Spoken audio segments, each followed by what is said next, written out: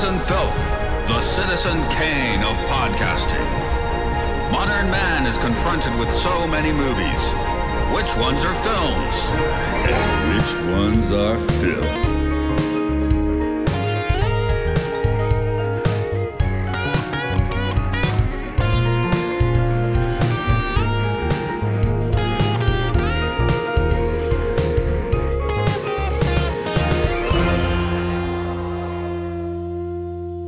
In at number 100, from Akira Kurosawa, it's a rumination on the nature of a life well lived. It's Ikiru. Is it a film or is it filth? That's what we decide here. Films are filth. It's the Citizen Kane of podcasting, where we look at the top 100 films on IMDb and the bottom 100 films as voted by IMDb users. I guess that's the right term. By the scum of the earth. By the scum of the earth. Okay. I'm looking for filmth. Filmth? That's yeah. I can't even say that. That's too difficult to even get out. Filmth. Yeah. Filmth. Okay. Anyway, this is Matt. I was the second to talk. This is Luke. I was the first to talk. This is Mark. I was the third to talk. There. And that's the way no, I screwed up the order of the intro there. Okay. No, we said the numbers. They can figure it out. Yeah, do your own math. Listeners are required to do their own math. Do your research. Listen, I'm going to tell you right now, I ain't doing no math, so that's on the listeners. So I first saw this film probably 20-something years ago in my full-on film dork phase. I think we our mutual friend Andrew has said a few times when he left the Blockbuster, he got a bunch of films for like $1, and I had him get me several Kurosawa films. I got this and Throne of Blood and maybe The Hidden Fortress for like $1 on VHS. This one, I watched once around age 20. You can't make sense of it at age 20, I think. So I watched Throne of Blood and Seven Samurai more often, and then I just watched this again. I feel like this would be film for the first time yesterday, but weirdly, last weekend before last, I was at the movie theater and saw the trailer for the English language remake of this film that I had no idea about. And it's just pure coincidence that ended up being the film that we're starting this podcast with. And you told me who is the star of that again? Bill Nighy. Okay, I guess. Yeah, sure. I don't know. Oh, I think it's our friend Rob made the observation that Bill Nighy is the guy who he brings a touch of prestige, but he's only ever actually done like crap films where he's the touch of prestige. He's never actually done anything prestige. So maybe this is him finally trying to make his real movie. I guess, but it's just like a remake of I mean, how does that even translate to a different culture? Okay, maybe we'll see. This could translate to a different culture. You just change The Office. This could be the movie Office Space. You could just put the movie Office Space in the middle of it, and it would make perfect sense. Yeah, I think Matt is hung up on the idea that this is a film about the Japanese workplace. And obviously it touches on that, but like, it's not actually unique to Japan that we waste our lives toiling for capitalism, or that everything is run by bureaucracies that can't make decisions. Japan is a particularly extreme example of both those things, especially at the period this is set. But it's not unique. Oh, yeah. I mean, I guess you could do it. And I was thinking, I guess if you're doing the UK bureaucracy, you got a lot more to go with because, American bureaucracy is just like aggressively annoying. Like American bureaucracy usually involves a lot of incompetence and nepotism and graft and laziness. I mean, that's how it feels to me anyway. It's just there's a bunch of like 80% of the people you deal with faked it till they made it, and they're still faking it, and they insist. Yeah, they are screaming fakeness at you. Well, I guess here they politely tell you to go away, whereas in America they like aggressively ignore you or tell you to go away. Yeah, basically the last office job I had was I was basically trying to get accounting to pay for things, and they said they would, and then they just kept not paying for them. Had you seen this one before, Mark? No, I had not. My first time was last week. Okay. That is kind of the point here, to force ourselves to watch a lot of things that we would not have seen otherwise, both in a good and a bad way. I think it's the first Kurosawa movie I've seen that wasn't like a period piece. It's my first non-samurai one for sure. Yeah. Yeah. Well, it's what's interesting is that we're watching it 70 years later, so to me it feels like a period piece about like Showa era Japan. But yeah, up to this point, Kurosawa had not really made samurai films. I mean, he basically made like city, like crime films and things. I think it's the 50, like Rashomon's a year after this, if I remember correctly. So it's kind of awesome. It feels like he was building up to it. Maybe he got enough clout where he's like, you know what, build a or take me to this castle. We're going to film stuff in this castle. Like Brahms couldn't write his first symphony till he was 50 almost. Sorry, What did he do before that? He wrote lots of music. Jingles for advertisements. yeah, lullabies. Juicy fruit, it's going to move you. But he was just like, well, in his case, I don't think that was Kurosawa's case because there was no Beethoven of Japanese cinema. That would be him, I guess. But in Brahms' case, he was like, I can't write a symphony because it's going to get directly compared to Beethoven. I'm not ready for that. So it took him a while. Let's get deeper in this film, but I will go ahead and give people the quick plot. Kenji Watanabe is hitting the late stages of bureaucratic civil service middle age, as well as the late stages of terminal stomach cancer. He hides the latter part of that information from his sycophantic son and daughter-in-law, instead partying down in the seedier parts of Tokyo and making platonic buddies with the quirky girl who just quit his department. But duty calls, and Kenji's life needs some meaning. He returns to his job and pushes through mountains of red tape to build a park that the locals can dig. He dies singing in the snow on a swing in the realized park, and his former coworkers just can't make head or tails of his motivations. Plot complete. I like that you used late stage so much there because, you know, late stage capitalism is what really kills him in this. Did I say it multiple times? You said you made a little point about late in the career, late stage cancer. So. Late stages. Yeah. I used it twice. Okay. I also wrote it late at night, so you know. I'll say this: when I was watching it at the beginning, when the guy at the doctor's office was saying they're just going to tell you it's an ulcer, but it's actually cancer and you'll die. And then they tell him it's an ulcer and they insist it's an ulcer. I thought, oh, this is what this is going to be. He's going to think that he has cancer, but he actually just had an ulcer. But like, no, not at all. They actually legitimately lied to him. Yeah, as soon as he walks out the door, the doctor says, oh, he's got 6 months to live. Yeah, they had to do that. And that's one of the most messed up things in the entire film, I think. Well, I mean, I guess I had my little run-in with lymphoma a few years ago, and and that was that was like the Disneyland of cancer, right? But but they weren't like. I remember it was like it took several steps for them to properly tell me what it was, even like recently. Yeah. I guess you're just as a doctor, I guess people flip out in your office if you're too direct sometimes. I don't know. I can't imagine what that's like in Japan. Like, well, I mean, the implication here, and I'm sure it's somewhat unfair to real Japanese doctors, was if we tell him the truth, he won't go to work. Well, was how I read what the guy was saying to him. That's how we deal with COVID. Yeah, like if we make too big of a deal out of it, then people won't go to work. So economy's still tanking along on that one. Get your COVID holiday. Let's talk about the actors a little bit because Takashi Shimura kind of is Kurosawa's main man. Mifune's more of like the guy that, I guess he's the one we usually identify with Kurosawa, but this guy's the guy that actually shows up in like 19 of his films. I think this might be his only time as the actual lead, though. Well, he was incredible. I don't know. He was he managed to make the role endearing and funny and sad at the same time, and it wasn't like I know a lot of the other characters in the film kind of wanted to get away from him, but I wanted to spend time with him. He had this really interesting mix, like just in his face, of sometimes looking sort of like a droopy little dog, but then with certain angles of certain lighting looking so skeletal. Yeah, and his And like, voice like deteriorates as the film goes. Like, I mean, that was a pretty. I mean, I guess it's an acting choice, but because Yeah. he just That's like very Japanese acting choice. right, That's a right, good right. one, I think. Yeah.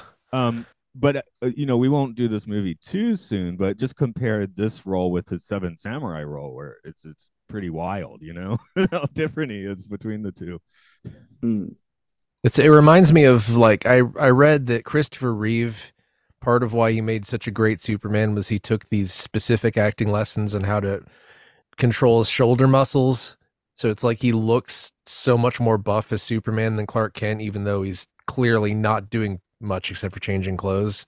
And I feel he like, does. He did do a great job of seeming like a different person.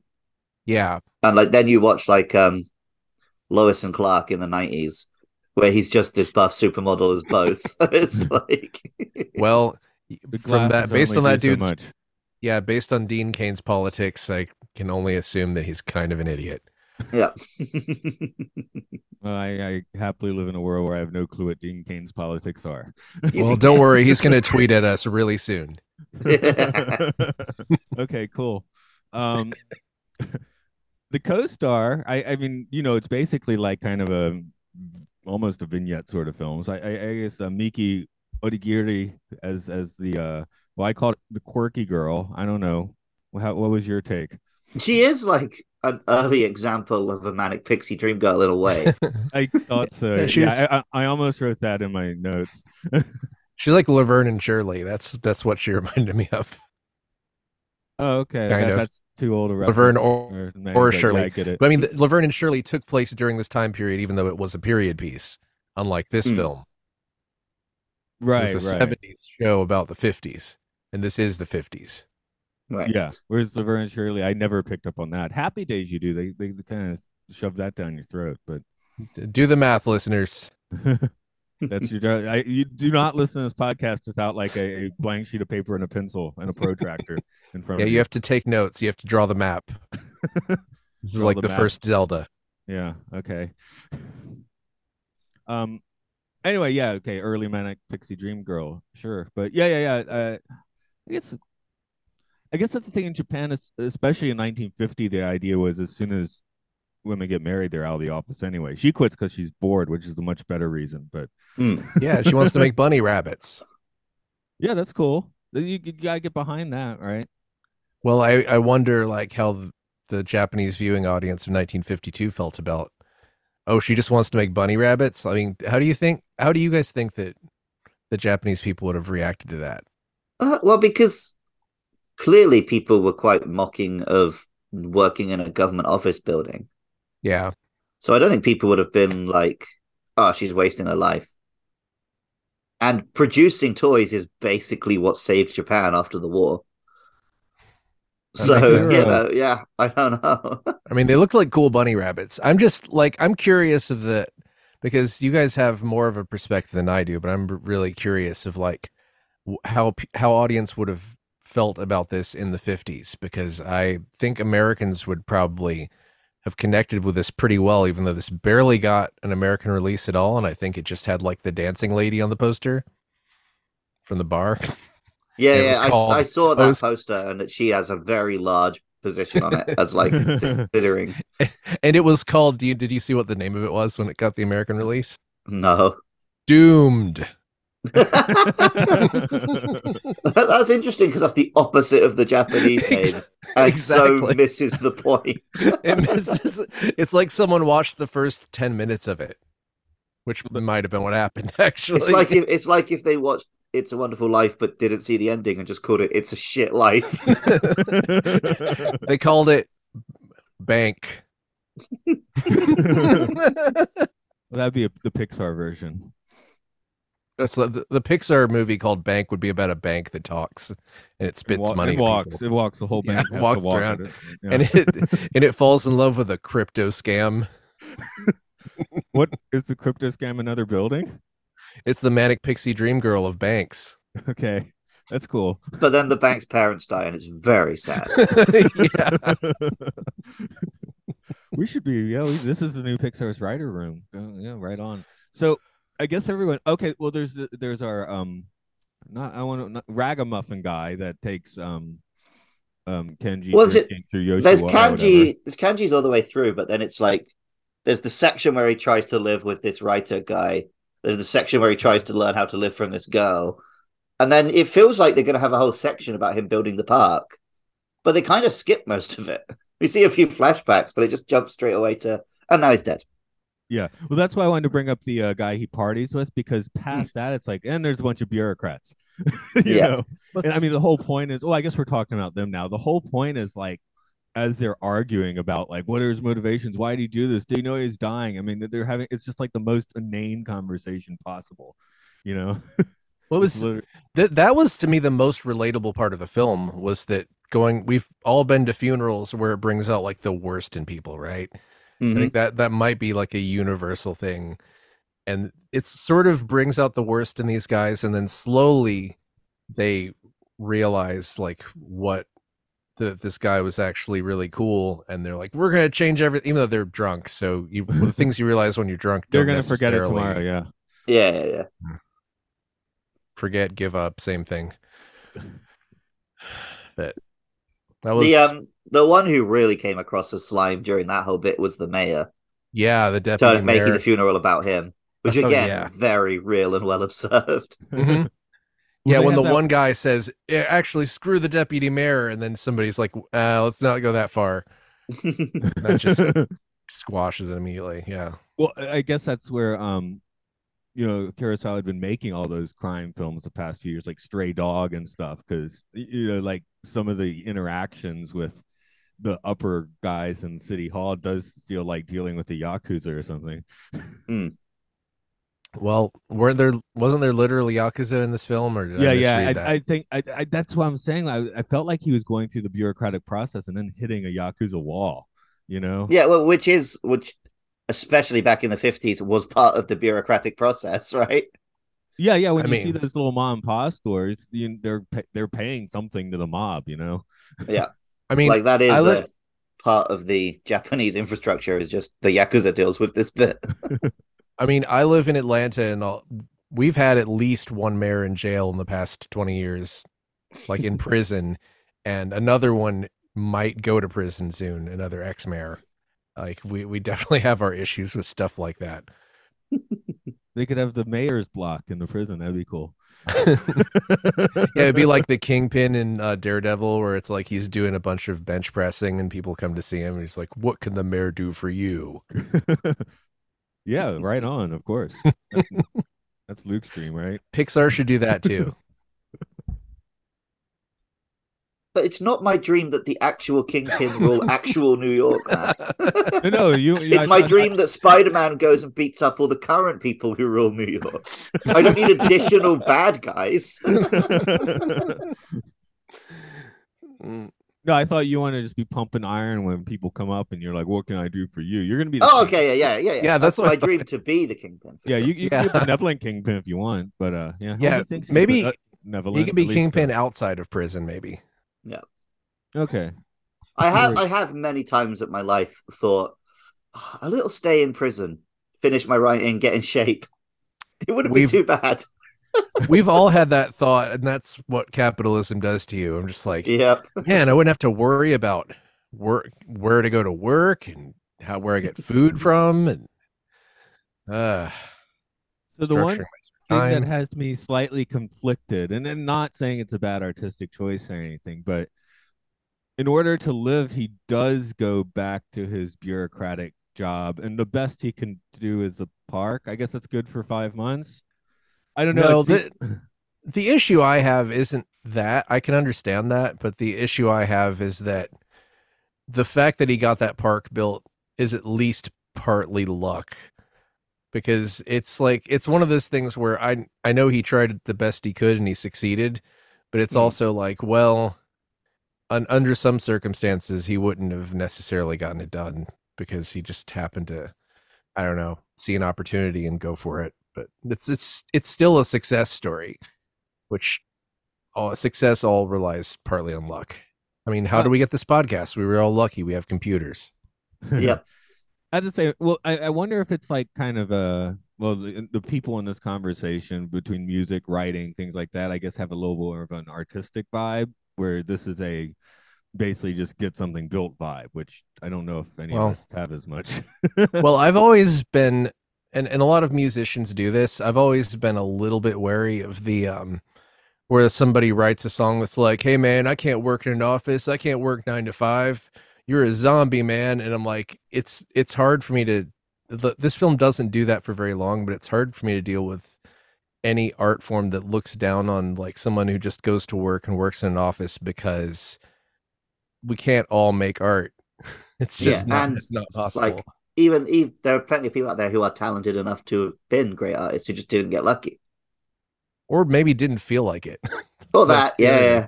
Feel like taking that risk and giving up on having, security and I guess that's the stability. point of the first two people he sort of shadows is we have the writer, he's doing that, the lady's making her bunnies, right? So Mm. Mhm. I guess his inspiration is, well, I'll at least I know this one thing I've been doing for the past 30 plus years, and I can use that to at Well, least that's it, because use one it's the thing. bunny girl. She's not bunny girl is a loaded term. It's just, she's not out like she's not out pursuing a particularly artistic career or anything. She's still working a job. She's just found a way to feel good about that job. And that's what he takes on board is like, okay, well, I don't have to go and write a novel or whatever to feel like I've done something with my life. I just have to take pride in doing this. And that Yeah, is actually because a good thing that anyone can take away. that's true. I mean, the writer, you have to take away that the writer probably isn't that happy that often, because to go and have all that fun night on the town, he basically has to find a guy who says, "I have 50,000 yen. I just want to blow it as quickly as possible." Because Right. that's not really real life. And that's not all the blowing that's going to happen with this money. Okay. No, this isn't 80s Japan, man. As much as we were saying it's a period piece, though, some of these settings are weirdly modern too. There's the little local izakaya, Japanese pub, like, geez, 300 meters from my house, and it looks just like the pubs and Oh yeah, I this think they movie. haven't changed in at least since this time period, maybe for like centuries before that. Yeah, Yeah. your country just preserves things a lot better. I couldn't even find you like a Wendy's that looks like a Wendy's from 1995 in Oh, Atlanta. I just seen pictures. It was a mall in Pennsylvania and New Jersey where they basically uncovered a Burger King that someone had locked the door to in like 1998. So it had like the super 80s styling and everything in there. So Nice. yeah, they should reopen that Burger King. Yeah, where it has There's like like the sideways or on angle squares like decorating the walls and stuff. Yeah. You can I get the miss asbestos deluxe. yeah. I miss when the Arby's had the thing where the seating was off to the side of the counter instead of directly in front of the counter. Remember those, the old Arby's? I just remember that they had like their annex section with the kitchen. They had an arcade machine in the back, and it was the only fast food place that had an arcade machine. I've never been to an Arby's, so I'll take your word for it. It's imagine if you had like some roast beef and you sliced it really thin and then let it sit for a while and then made it into a liquid and then reconstituted it and then ate a sandwich of it. Sounds grand. It's the best way I could describe it is sweaty. the the bureaucratic setup in this movie is way more wooden. You don't find such nice woodwork, even in Nagano, where we have lots of nice woodwork. But the procedure is basically the same. Those crazy stamps are all the same. Like in Japan, when you go to a doctor's, they just have this weird brick of little stamps and that they use for prescriptions. And I noticed that in this movie because they still use that. I mean, what was it? I had a student a few years ago. This is when I taught adults, and she was a pharmacist, and like she was like, I still am required to keep all of my patient data on 3.5 inch floppy disks. This is Oh like yeah. 2014 when she's. What? I mean, Wasn't it recently that there's something? God, was it Chuck E. Cheese where they still run their like animatronics off 3.5 floppies? oh, they probably I can do. believe that. They've changed out. They don't. A lot of them don't have the animatronics anymore though. Now it's like a dance party and they have a big screen and they might have one or two people come out like in suits, but they don't really have the animatronics so much, which is a bummer. Oh man. Yeah. Well, last time I saw a Chuck E. Cheese in person, the sign had a Chuck E. Cheese with his eyebrows gone. He doesn't have eyebrows anymore, so I was like, somebody check on him. If you want to have since we already brought up Dean Cain, if you want to have fun looking at people's political history, look at the guy that built the Rockefeller explosion. The gorilla. That guy is a maniac. Luke, you'd like this. Yeah. It's a band. It's a animatronic band where the leader is a giant gorilla. I think I have listened to a podcast on it. Okay. And Chuck E. Cheese and all the rest of them. And yeah, it's all pretty bonkers. Like 80s Atari money just getting passed around like the pizza wars of the 80s, Yeah. man. That's a thing. Yeah, that was a weird thing where Nolan Bushnell sold Atari, and part of the settlement was he wasn't allowed to compete in the video game space. So he's like, all right, I'll open this pizza place with robots. That's Just completely insane. See, I feel like It's insane. this movie would have been a lot more fun. If he went to Chuck E. Cheese. No, if he had opened his own Chuck E. Cheese just before dying. Do you know what the E stands for? Entertainment, Charles Entertainment Yes. Cheese. Charles Entertainment Cheese. Hey, don't you try me on weird esoteric knowledge like this, dude. I think that one's pretty well known these days. Yeah. And Anyway. the original Chuck E. Cheese that seemed more like he'd break your legs and he had a bowler hat. That's my Chuck E. Cheese. Yeah, the eyebrow shaving one is like, yeah, you want the pizza, do you? You're gonna have to pay for that. well, it's like, what was the one big one that looked actually threatening? The gorilla? I guess that was a gorilla. I don't remember. Okay, I don't remember the gorilla's name off the top of my head. So there is that. Maybe he's just gorilla. That's how Japan does it, at least. Oh, you know what? I'm thinking of Showbiz Pizza. Yeah, I know. Showbiz and Chuck E. Cheese. They were the same company for a while, and then like Chuck E. Cheese ate the bones. They told the Rockefeller guy like, "Can we have the IP for nothing?" He was like, "No." So Yeah. Okay, for sure. The Showbiz, like the giant rat from Showbiz Pizza, is the scary one. okay, yeah. There's a lot of these are scary, but yeah. That's Is why it as scary as stomach cancer? I'm trying to segue back to the yeah, actual I film. see. I don't even know how to respond to that. Well, I Not guess really. a neighborhood park is the Chuck E. Cheese of 1950s Japan. Hmm. When did Japan start getting really fun whack stuff? The 60s? I think we need Tokyo Tower to start making that happen. Did you say Yeah, wax stuff? Whack. Oh, okay.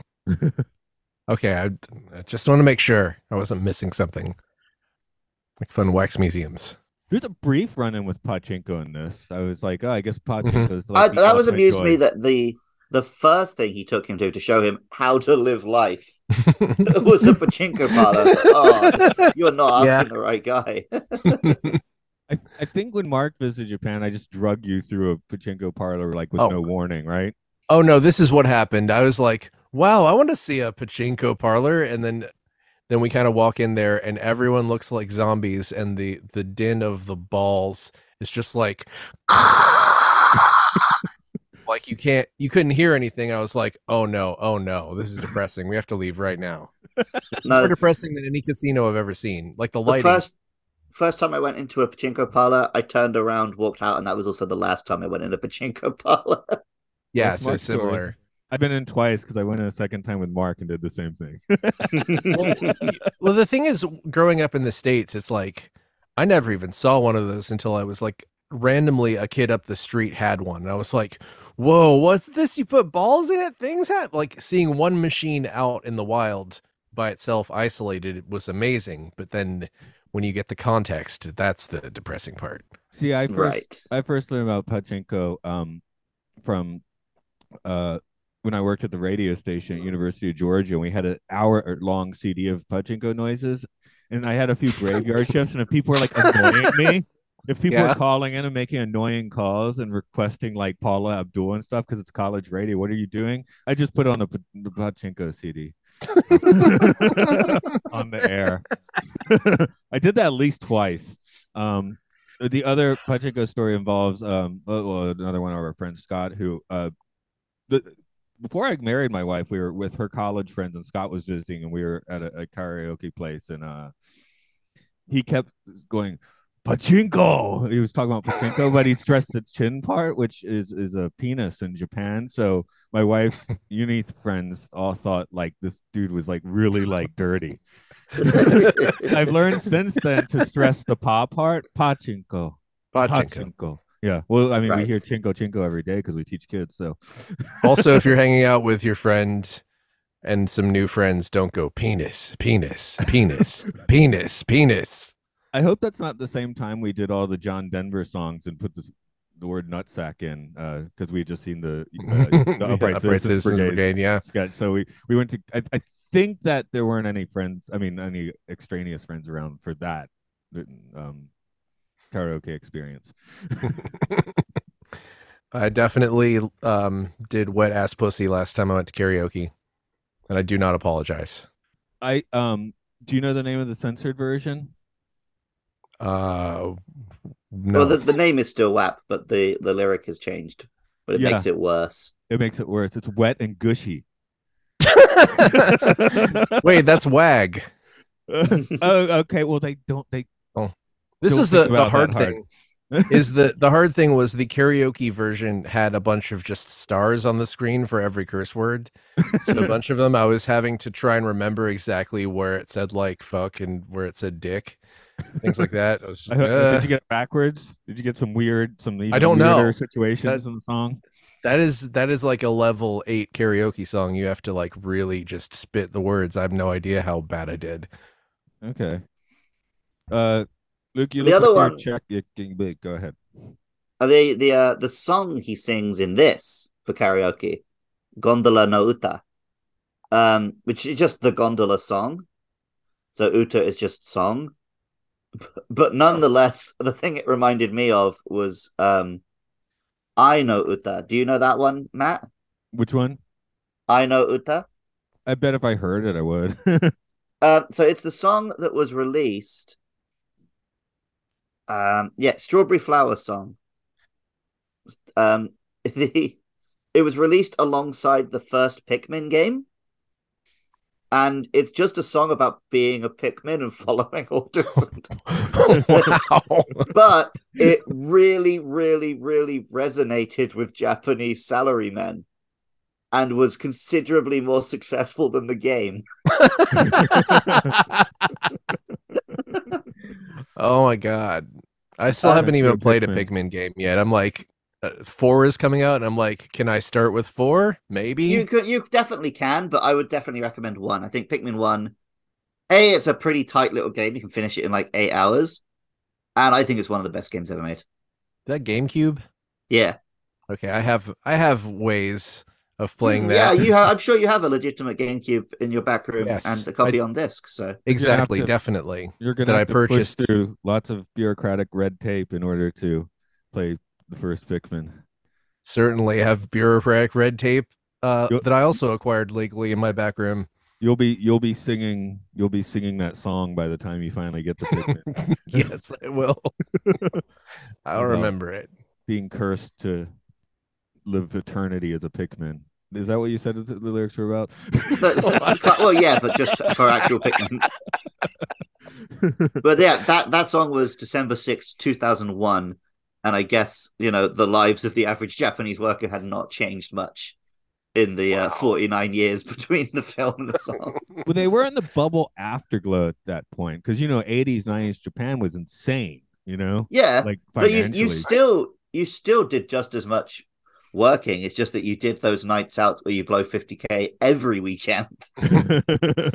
I definitely, I visited in 2005 and 2012, and it definitely felt a lot more party centric in 2005. That might also be because Matt was partying more. I have no idea. But it felt, there's definitely way more cigarette machines and beer machines on the street. Yeah, those are pretty much all gone now. So can't just swill down the street like that. You have to go to Might the be for convenience the store. best. Yeah, you can still just go into the convenience store and buy 8 cans and put them in your pockets and go out and get pissed. Like, and people do. But you can't Yeah, just it's- machine it because they're like, hey, wait a minute. Are high school kids buying from this machine? You're not supposed to do that. Yeah, it's like maybe it's not a great idea to have it someone who really doesn't want to talk to a person or look at them, give them the option to just get as much alcohol as they want. That's sort of a filter. You could go either way on that one. It depends, yeah. Oh, my first note about the song. This is the original, more depressing version when he's out partying. Is this song's not getting anyone. That laid. seems that was the funniest thing in the film to me. I'm singing that song and everybody's kind of like, oh, Play some fuck club music instead. it was great. He gets up and does some Beanie Man. That would have been cool. Yes, they had definitely had Beanie Man in 1952. They did in Japan. It's always been, ahead of Oh, yeah. us. That's true, yeah. Beanie Man's always been here. Beanie San. Anyway, Yeah. Oh, you just said I don't know what I was thinking of making a point and I don't remember. How do you guys feel like the workplace has changed during the time that you've been working in Japan? Well, our workplace specifically has changed because we were like a small-ish company when I joined, just basically ran by a manager who started the company and was a dictator who can do what she wanted. And she's like mostly retired, and we've been bought by corporate overlords and whatever. And so the company has started to have to obey laws. I guess I won't say any more than that on the record. All right. That's like Yeah. that can be a mixed bag. There's still a lot of I guess in America it's like you're doing this company a favor by working for them, right? Kind of. Where Japan it's very much like the company is you owe the company. I think that most entrepreneurs in America consider the employees to be like indebted to them, even if it's not actually. I think people But the right now employees there's themselves really maybe don't agree. I think that employees are starting to disagree in far greater numbers, but it's interesting seeing the backlash to things like what they call the Great Resignation, which is kind of ridiculous because unemployment isn't really any higher than it was before the pandemic, but a lot of people died who worked, I guess. But you'll definitely see things where someone will post a job listing that's like now hiring non-idiots, and now it's like people will roast the shit out of them in comments, which is like Right. which is the correct move, because it's like you don't actually. I've known this for years. It's like if someone is complaining about anyone who worked for them when they're trying to get someone to work for them, that is like a red flag. The red flag. Do not work for people who are like out of the gate insulting people who worked for them before. What Yeah, if definitely. what if But I it's think like, now to answer hiring Mark's- morons. We finally have enough that we can hire some morons. So like a lot of jobs are also scams here. I'd imagine probably a greater Yeah. number. Like there was a whole thing when I was in high school. It was like kids would ride around in trucks and try to sell speakers to people. Like that was a whole thing that everyone knew about, where it's like they pay you in cash and you go around and just pull up people in the parking lot. Hey man, you want to buy these speakers? Like you got to buy them right now, cash. Can't do it later. You got to buy them now. And it was, I didn't know about that. I guess they didn't come to my school. I mean, I don't think I heard about it through. I think maybe once the guy approached me asking me if I wanted to work for him, but I mean, I've definitely heard a lot of secondhand stuff about it. I remember the really stoned guy that tried to hook a turntable up in his car. Turns out it didn't work because the car What? bumps. He tried to have a turntable sound system in his car, and it had like no like shock absorption or anything, so it didn't work at all.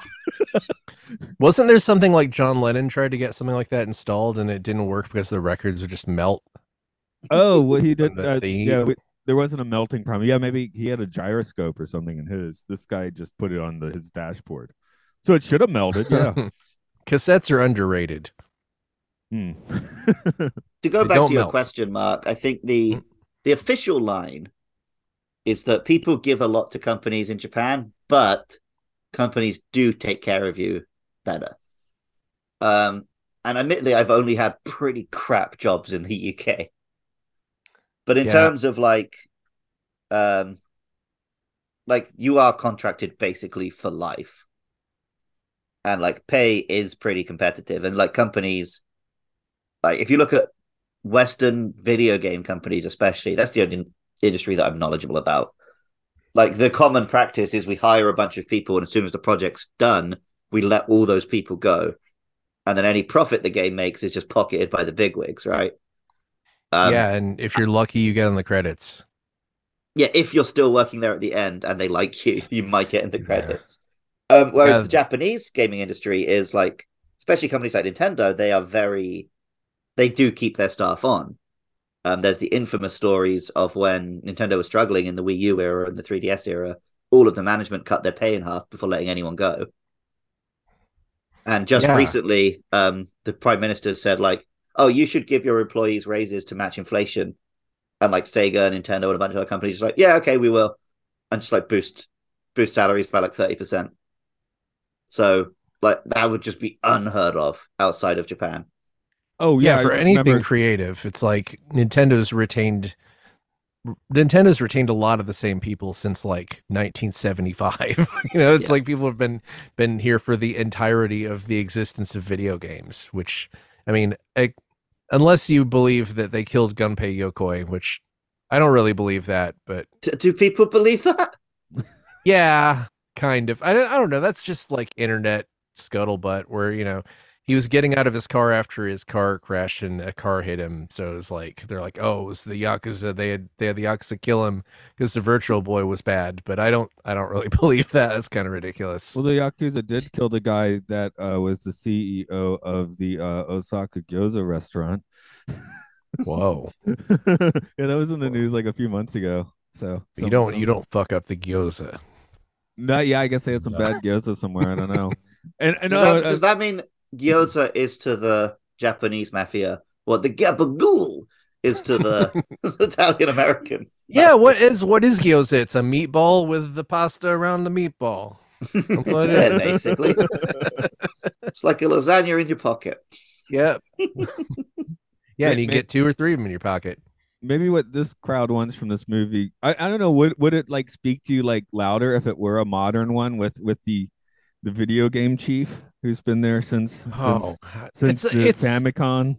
it helps it helps me that I can't directly relate to it because it makes it less depressing. It's like Hmm. immediately off the bat, I was like, oh, it's about a guy with cancer. I was like dreading like just being sad the whole time, and it was really not only just kind of hopeful, but it wants to be hopeful, and the guy wants to be hopeful. And it would be much more difficult if it was a job that I could directly relate to. Yeah, I I don't. think there's an element of nostalgia to the film, Mhm. which is helped by the film being like I wasn't like we said, it wasn't a release, but now it's basically a period piece.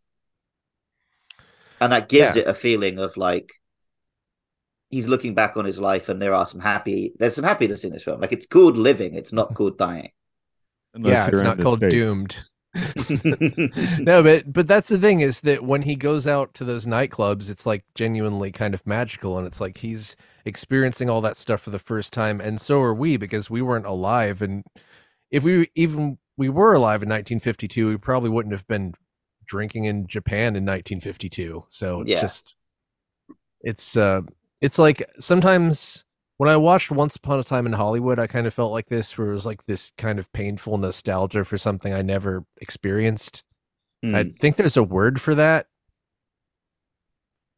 There's No, definitely you're a No, but asking the German wrong word people. for it. yeah, German. There's like 6 German words for it. Actually, I think I know what you're talking about. I think it's like a Scandinavian word, like it's Finnish. Well, Finnish is yeah, its own thing, but I think it's a Scandinavian thing you're talking about.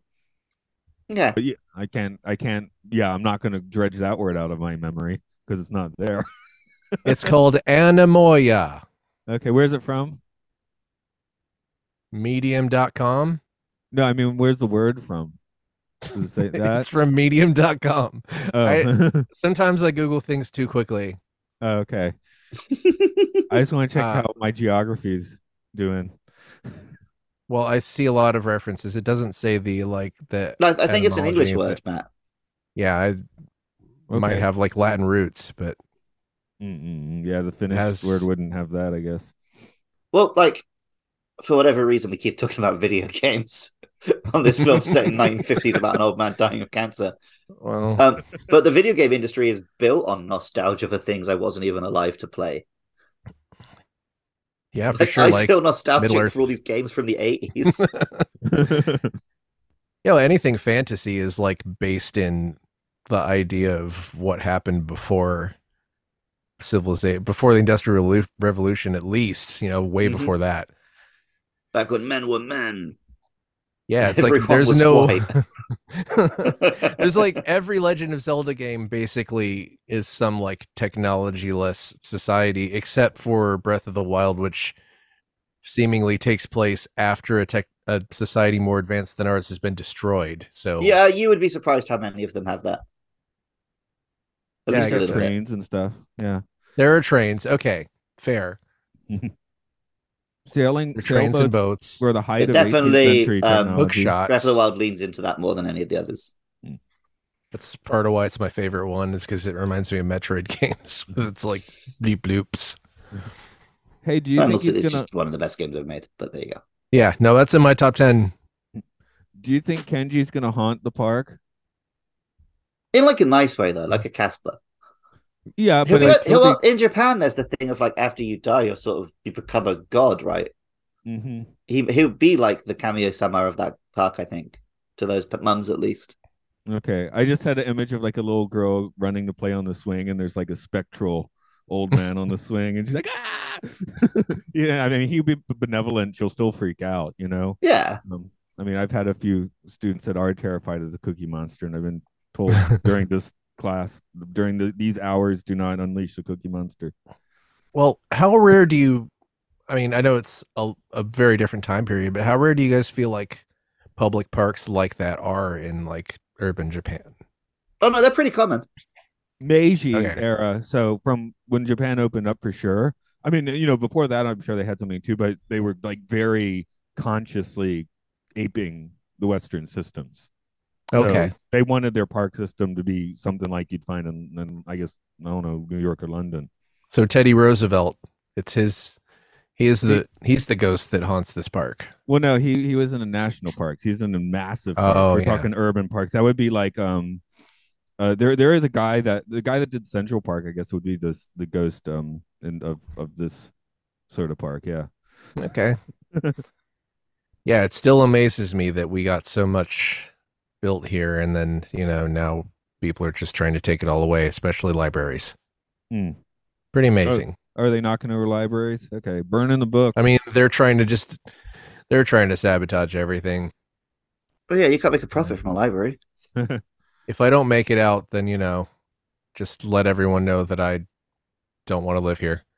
I've fully on been a Kindle reader for several years, but I mean, I people still rock a lot of books in Japan. I've said, like my daughter will go to the nearby rental place and rent DVDs. I mean, that's Yeah. an anachronism in the States. We have one. We have Videodrome. Videodrome. Okay, I was hoping The you were only gonna say one. Videodrome.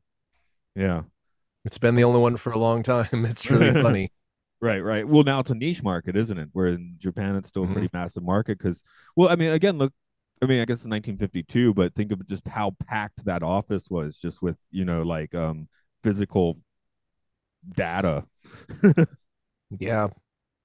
um, I mean, now you would just try to go in on a Zoom meeting to try and get your park built. no, not in Japan. Not in Japan. not in You'd Japan? still be doing Okay. paper forms and stuff. I mean, there's just, I think they just like last year were like, okay, we're gonna have a digital cabinet member, so maybe we'll start doing some of these things digitally sometime soon, which means 10 years in Japan.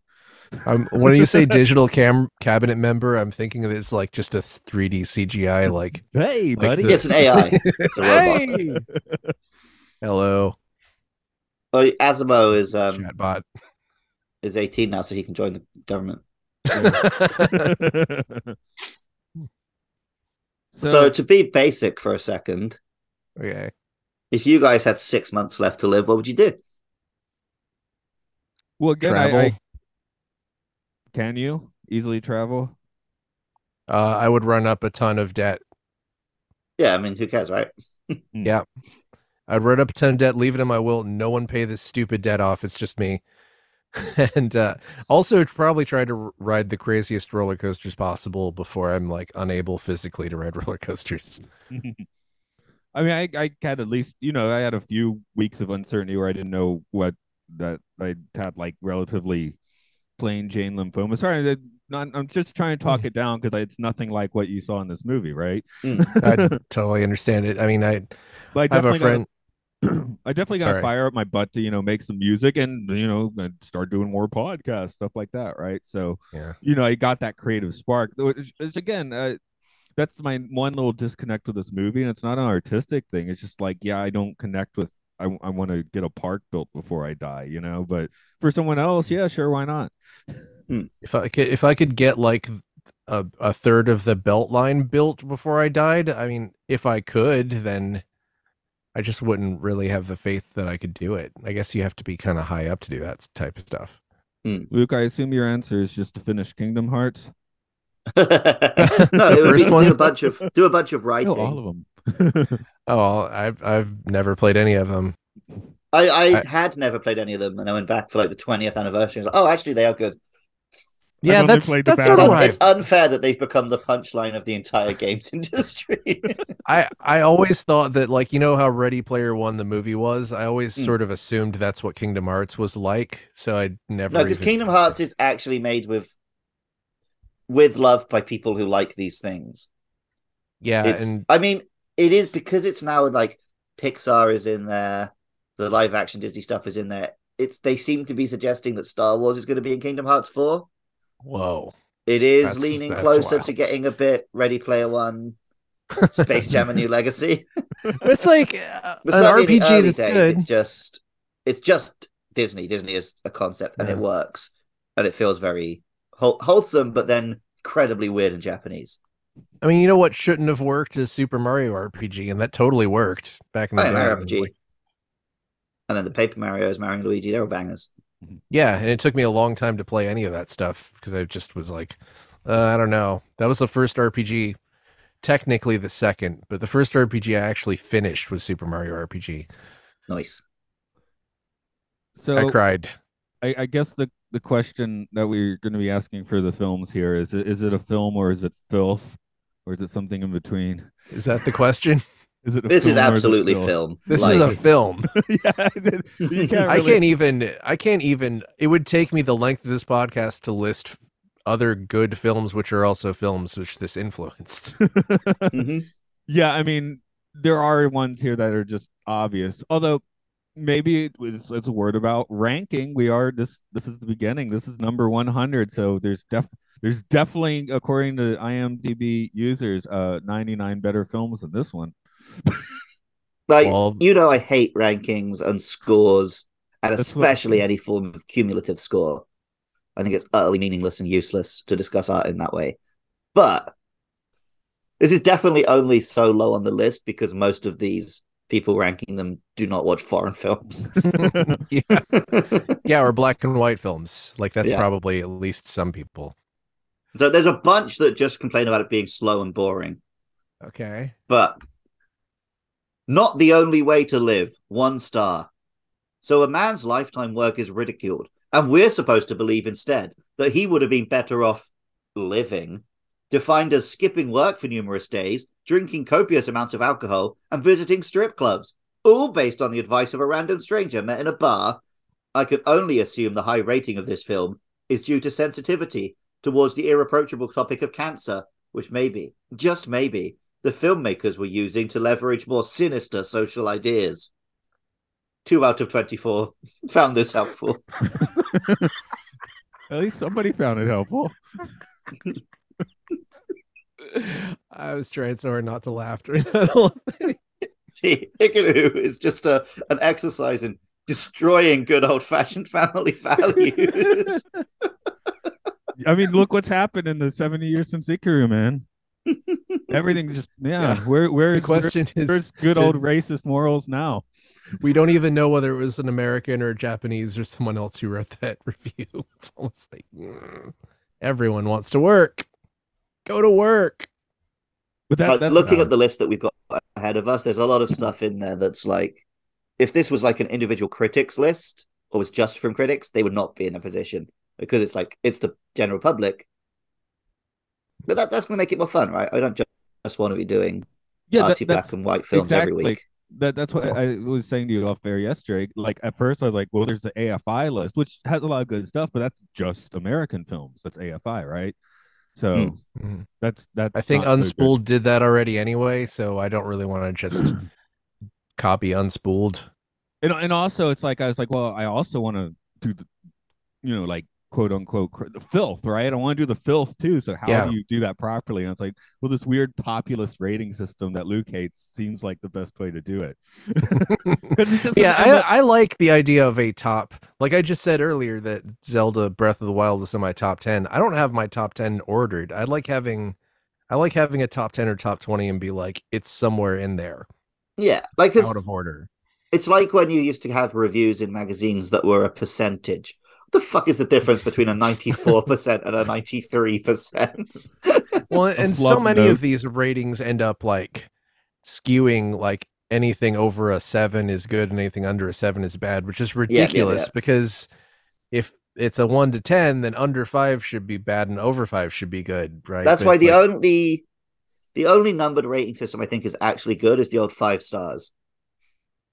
I think doesn't Famitsu have like a 1 to 81 or something like that? No, like Famitsu's in 40, but it gives you 40 different reviewers. Yeah, that's so you get 4 scores. No. Yeah, yours is pretty good. It's 4 10 out of 10s. Okay, it's out of 40, but it's because they have 4 different reviewers reviewing out of 10. That's like a little better, but still, I just feel like everybody tends to skew. Just everything skews towards if it's good, you're going to give it a. Like there should be almost nothing that's a 10, right? Like that should be almost nothing that exists. Well, this film actually here's one that more just qualitative instead of quantitative, but Throne of Blood is not on the top 100 list that we're looking at. And if people are curious, this is frozen in time as of March 1st, 2023. Once we get through them all, we'll go see what else is there, but that's how this podcast is functioning.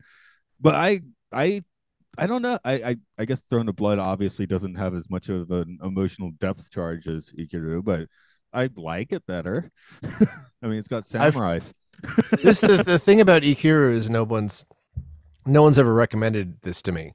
People have recommended me Throne of Blood or any of his samurai stuff, but that's part of the great value of just diving into a list like this that's the other point. It's not that we're like, oh, the ratings are serious, but like, oh, there's so many things here that just we wouldn't have thought about. No one would have, recommended this film to us. We now have to watch like 10 terrible spoof movies over the next few years. It's funny because a lot of the filth, wherever bad, a lot of the bad movies are things that I've heard were bad and I'm more curious about than the good ones I haven't watched. Yeah, for sure. For me, I don't watch much cinema. And when I do, it's stuff with dinosaurs, robots, or spaceships. Gotcha. So, like, films. This podcast is an excuse to make me watch actual films. So I am curious to see all the stuff in the top 100 list because, there's stuff in, I think in like about a year we're going to be watching Citizen Kane. I've never seen Citizen Kane. I don't particularly care to see Citizen Kane. Oh, you're that's what makes me excited. That's what makes me excited to see. Man. It's I'm excited to see your reaction on the list. Yeah, it's weirdly 89 on the list. So it's the Beatles. It's the Beatles. Like you can either love it, you can hate it, or you can just go in. You can absolutely dislike that film, or you could be like, "Huh, interesting." You just get that angle. I don't know. I'm making it sound more. You can love it, you can hate it, or anything in between. I just pitched the idea of movie reviews in general. You can have an opinion. All right. I think it's like the Beatles in that it's like one of the most charged opinions that you can have about stuff. But spoiler for many, many episodes. I like it. It's a film. Okay. But It's a hey, film. we'll see what Luke says when we get there. I will say of the filth, the one that I've already had like 4 different people request the Flintstones Viva Rock Vegas. So just as an interesting little behind the scenes, like that seems to be like a standout for some reason. And I haven't seen it yet. So I have only seen the first Flintstones, and I will say that was hot garbage. And it's supposed to be much better than Viva Rock Vegas. are the B-52s in the first one? I think. Okay. I can't remember. It was like Halle Berry was in it being like uncomfortably hot. And that's the only thing I remember aside from it being bad. Okay, we'll get to that before too long. That's in the not too distant future. But is there a scene where she sucks off Fred Flintstone while he tries to hack a computer? I watched it at school, so probably not.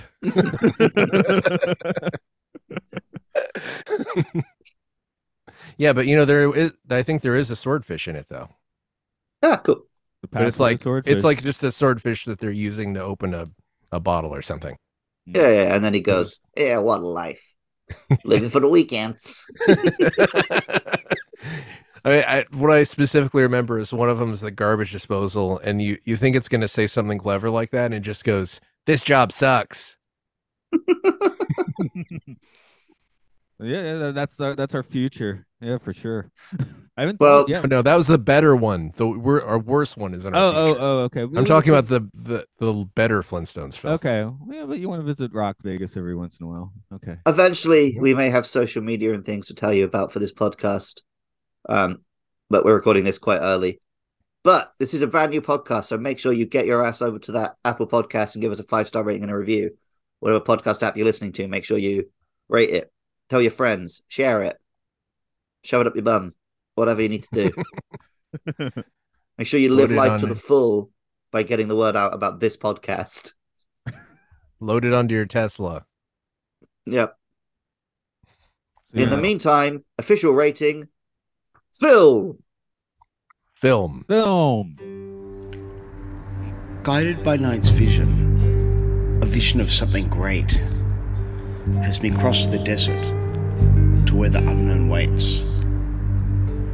Frying pan of Turpan's fire, passage through the iron gate, a funeral procession, eternity won't wait. Insight into the decline, the relics I hold in hand, monasteries deserted, shadow Gandhara's land. This goes beyond what I've heard, and is more than what was said. To be being or not to be being, realization arises as a lotus, transformed in what is called head. Go on to the deer park, under the shade of mangoes, dreamt of my arrival, on my knees and elbows. Taste fruit of holy thought, nectars of the Dharmic seas. No more doctrine gets wrought from liberation seeds. This goes beyond what I've heard, and is more than what was said. To be being, or not to be being, realization arises as a lotus, transformed in what is called the head. Through myriad kingdoms, to then penetrate the cave, with all the greatest gifts, to the needy we gave. Bid farewell and return, turn down all the high positions. A pagoda leans west, into all fruition. This goes beyond what I've heard, and is more than what was said. To be being, or not to be being, realization arises as a lotus, transformed in what is called the head.